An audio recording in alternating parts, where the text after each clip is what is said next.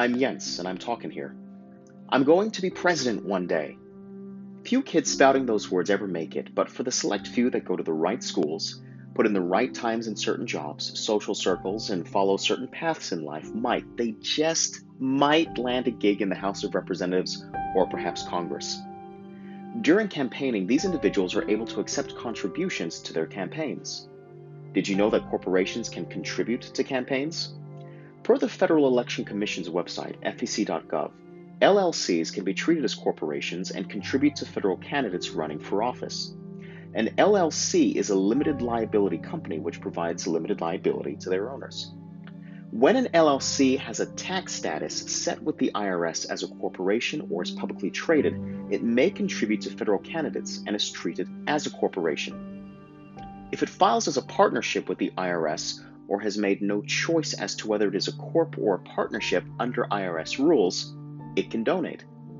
Here's the thing though, while it may seem that democracy is open to the biggest and highest bidder, there actually is no correlation between the company's value and the political connections forged by donating to politicians per insight.kellogg.northwestern.edu with research provided by Anthony Fowler, Harrods Garrow, and Yerk L. Spencook. To quote, the authors turned to U.S. congressional, gubernatorial, and state legislative elections and used a tried and true metric, the company's stock price. In the days following election, did the stocks of companies that gave money to winners perform better than stocks of companies that donated to the losers of said campaign? Perhaps, it was thought, that investors would know which candidates companies had supported. They would perhaps buy into the stock and drive the price up, thinking the future success of the company was in the bag, so to say. It would appear from this team's research that larger and more successful companies usually seem to bet on winning companies. There you go, politics is up for bid. Not so fast.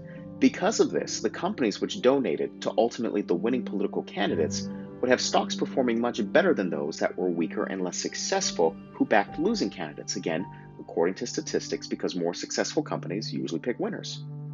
And they're also more successful. Here's a surprise. There was no correlation. Well, to be more clear, a correlation of a 0.05% increase in stock valuation.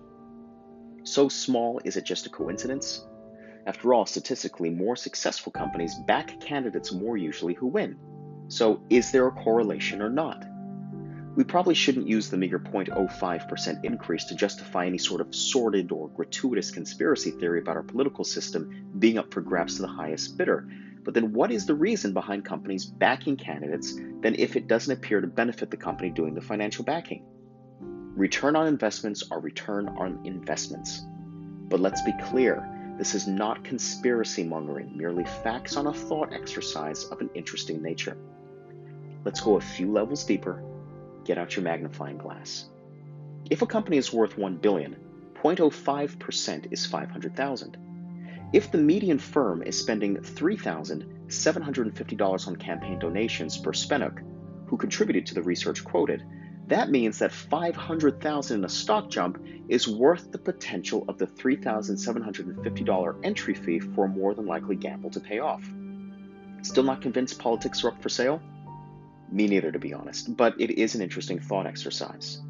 Any investment that pays off over 100-fold would be considered a good investment regardless of size and scope. That averaged out $3,750 is flattened out and shared out into smaller amounts between different races. That could be called investment diversification. You're a billion-dollar corporation, maybe a billion-dollar LLC. To clarify, corporations aren't allowed to contribute directly to federal candidates running for office. Why would you be interested in spending time and funds on such a small investment? An investment nonetheless, but a very small return when averaged out. CEOs and company leaders are still people at the end of the day. They like and dislike people. If someone you liked were running for office, wouldn't you wish to support them if given the opportunity? The conversation for another time is the multi-billion-dollar lobbying industry. Yes, it's an industry, but that's not what we're talking about here. We're looking at direct company contributions to candidates, and this isn't really showing that the political system is up for sale. Again, this is an interesting thought exercise. Why does it happen?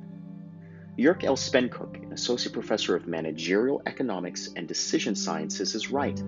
He says to sensibly discuss the topic of corporate money and politics, we need to evaluate the whole picture, not just the outliers and anecdotes. Sometimes, information on a topic only creates more questions. Download the Anchor app and leave us a message with your thoughts. Quod capitiosus sapientes. Be smart. Be wise.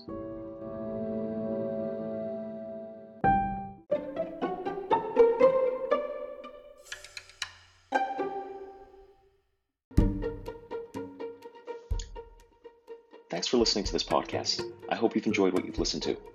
If you'd like, you can download the Anchor app and leave a voice message. You might make it into the next episode.